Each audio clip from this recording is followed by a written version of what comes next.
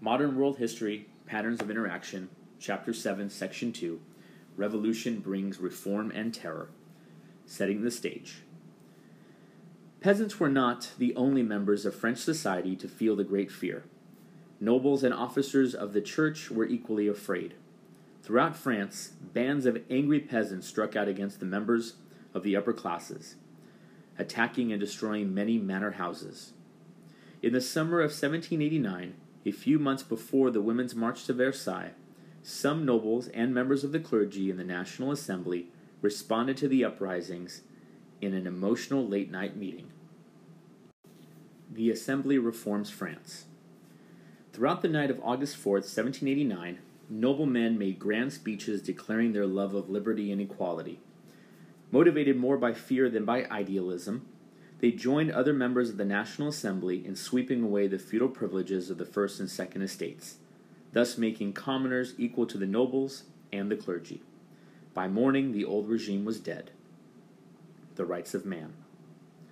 3 weeks later, the National Assembly adopted a statement of revolutionary ideals, the Declaration of the Rights of Man and of the Citizen. Reflecting the influence of the Declaration of Independence, the document stated that, quote, "Men are born and remain free and equal in rights," end quote. These rights included, quote, liberty, prosperity, security, and resistance to oppression, end quote. The document also guarantees citizens equal justice, freedom of speech, and freedom of religion. In keeping with these principles, revolutionary leaders adopted the expression, quote, "liberty, equality, fraternity," as their slogan. Such sentiments, however, did not apply to everyone. When writer Olympe de Gouges published a Declaration of the Rights of Women, her ideas were rejected. Later, in 1793, she was declared an enemy of the revolution and executed.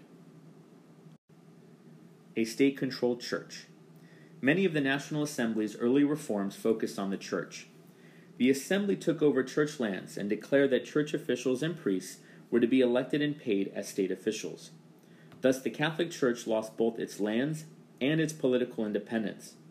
The reason for the Assembly's actions were largely economic. Proceeds from the sale of church lands helped pay off France's huge debt. The Assembly's actions alarmed millions of French peasants who were devout Catholics. The effort to make the church a part of the state offended them, even though it was in accord with Enlightenment philosophy. They believed that the Pope should rule over a church independent of the state. From this time on, many peasants opposed the Assembly's reforms. Louis tries to escape. As the National Assembly restructured the relationship between church and state, Louis XVI pondered his fate as a monarch. Some of his advisors warned him that he and his family were in danger. Many supporters of the monarchy thought France unsafe and left the country. Then, in June 1791, the royal family tried to escape from France to the Austrian Netherlands. As they neared the border, however, they were apprehended and returned to Paris under guard. Louis's attempt to escape increased the influence of his radical enemies in the government and sealed his fate. Divisions develop. For 2 years, the National Assembly argued over a new constitution for France. By 1791, the delegates had made significant changes in France's government and society. A limited monarchy. In September 1791, the National Assembly completed the new constitution, which Louis reluctantly approved. The constitution created a limited constitutional monarchy. It stripped the king of much of his authority. It also created a new legislative body, the Legislative Assembly. This body had the power to create laws and to approve or reject declarations of war. However, the king still held the executive power to enforce laws. Fractions split France.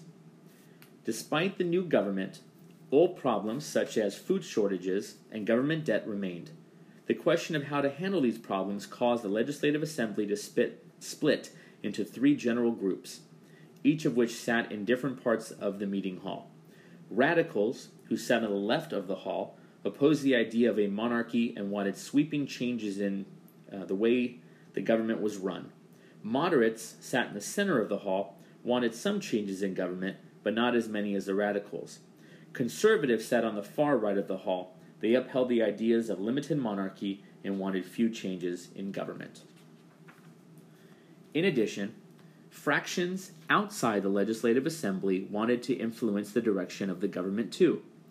Émigrés, nobles and others who had fled France, hoped to undo the revolution and restore the old regime. In contrast, some Parisian workers and small shopkeepers wanted the revolution to bring even greater changes to France. They were called sans-culottes, or those without breeches. Unlike the upper classes, who wore fancy knee-length pants, sans-culottes wore regular trousers. Although they did not have a role in the assembly, they soon discovered ways to exert their power on the streets of Paris. War and execution. Monarchs and nobles in many European countries watched the changes taking place in France with alarm. They feared that similar revolts might break out in their own countries. In fact, some radicals were keen to spread their revolutionary ideas across Europe. As a result, some countries took action. Austria and Prussia, for example, urged the French to restore Louis to his position as an absolute monarch. The Legislative Assembly responded by declaring war in April 1792. France at war. The war began badly for the French. By the summer of 1792, Prussian forces were advancing on Paris.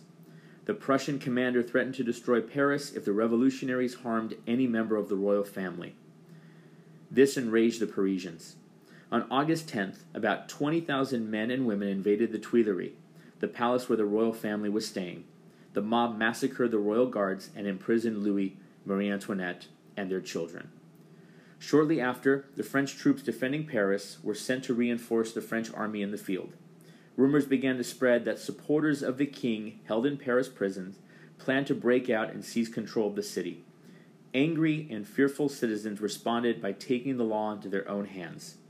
For several days in early September, they raided the prisons and murdered over 1,000 prisoners. Many nobles, priests, and royal sympathizers fell victim to the angry mobs in these September massacres.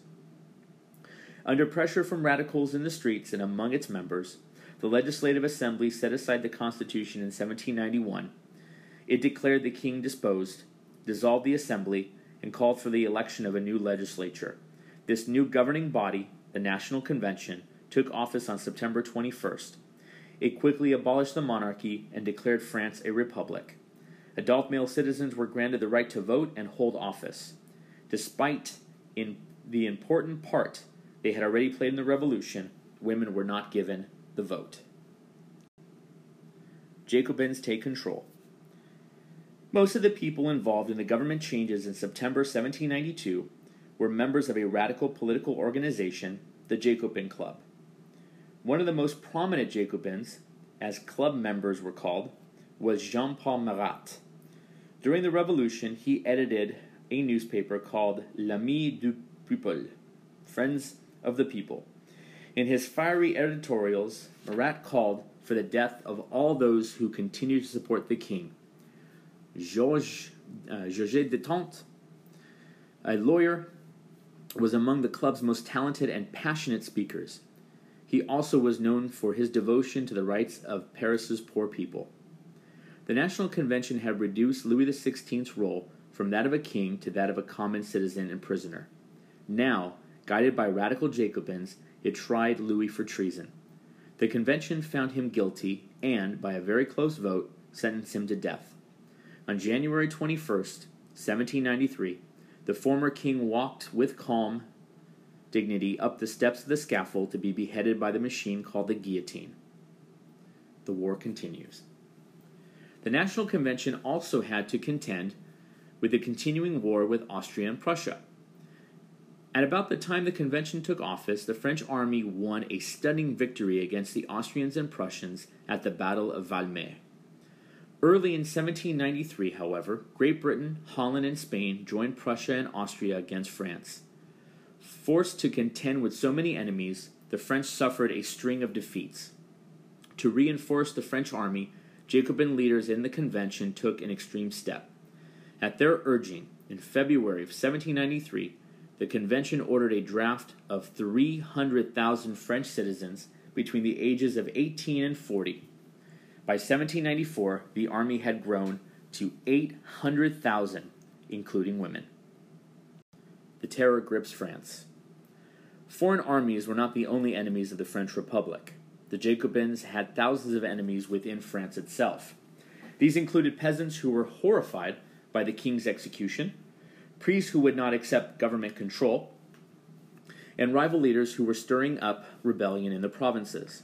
How to contain and control these enemies became a central issue.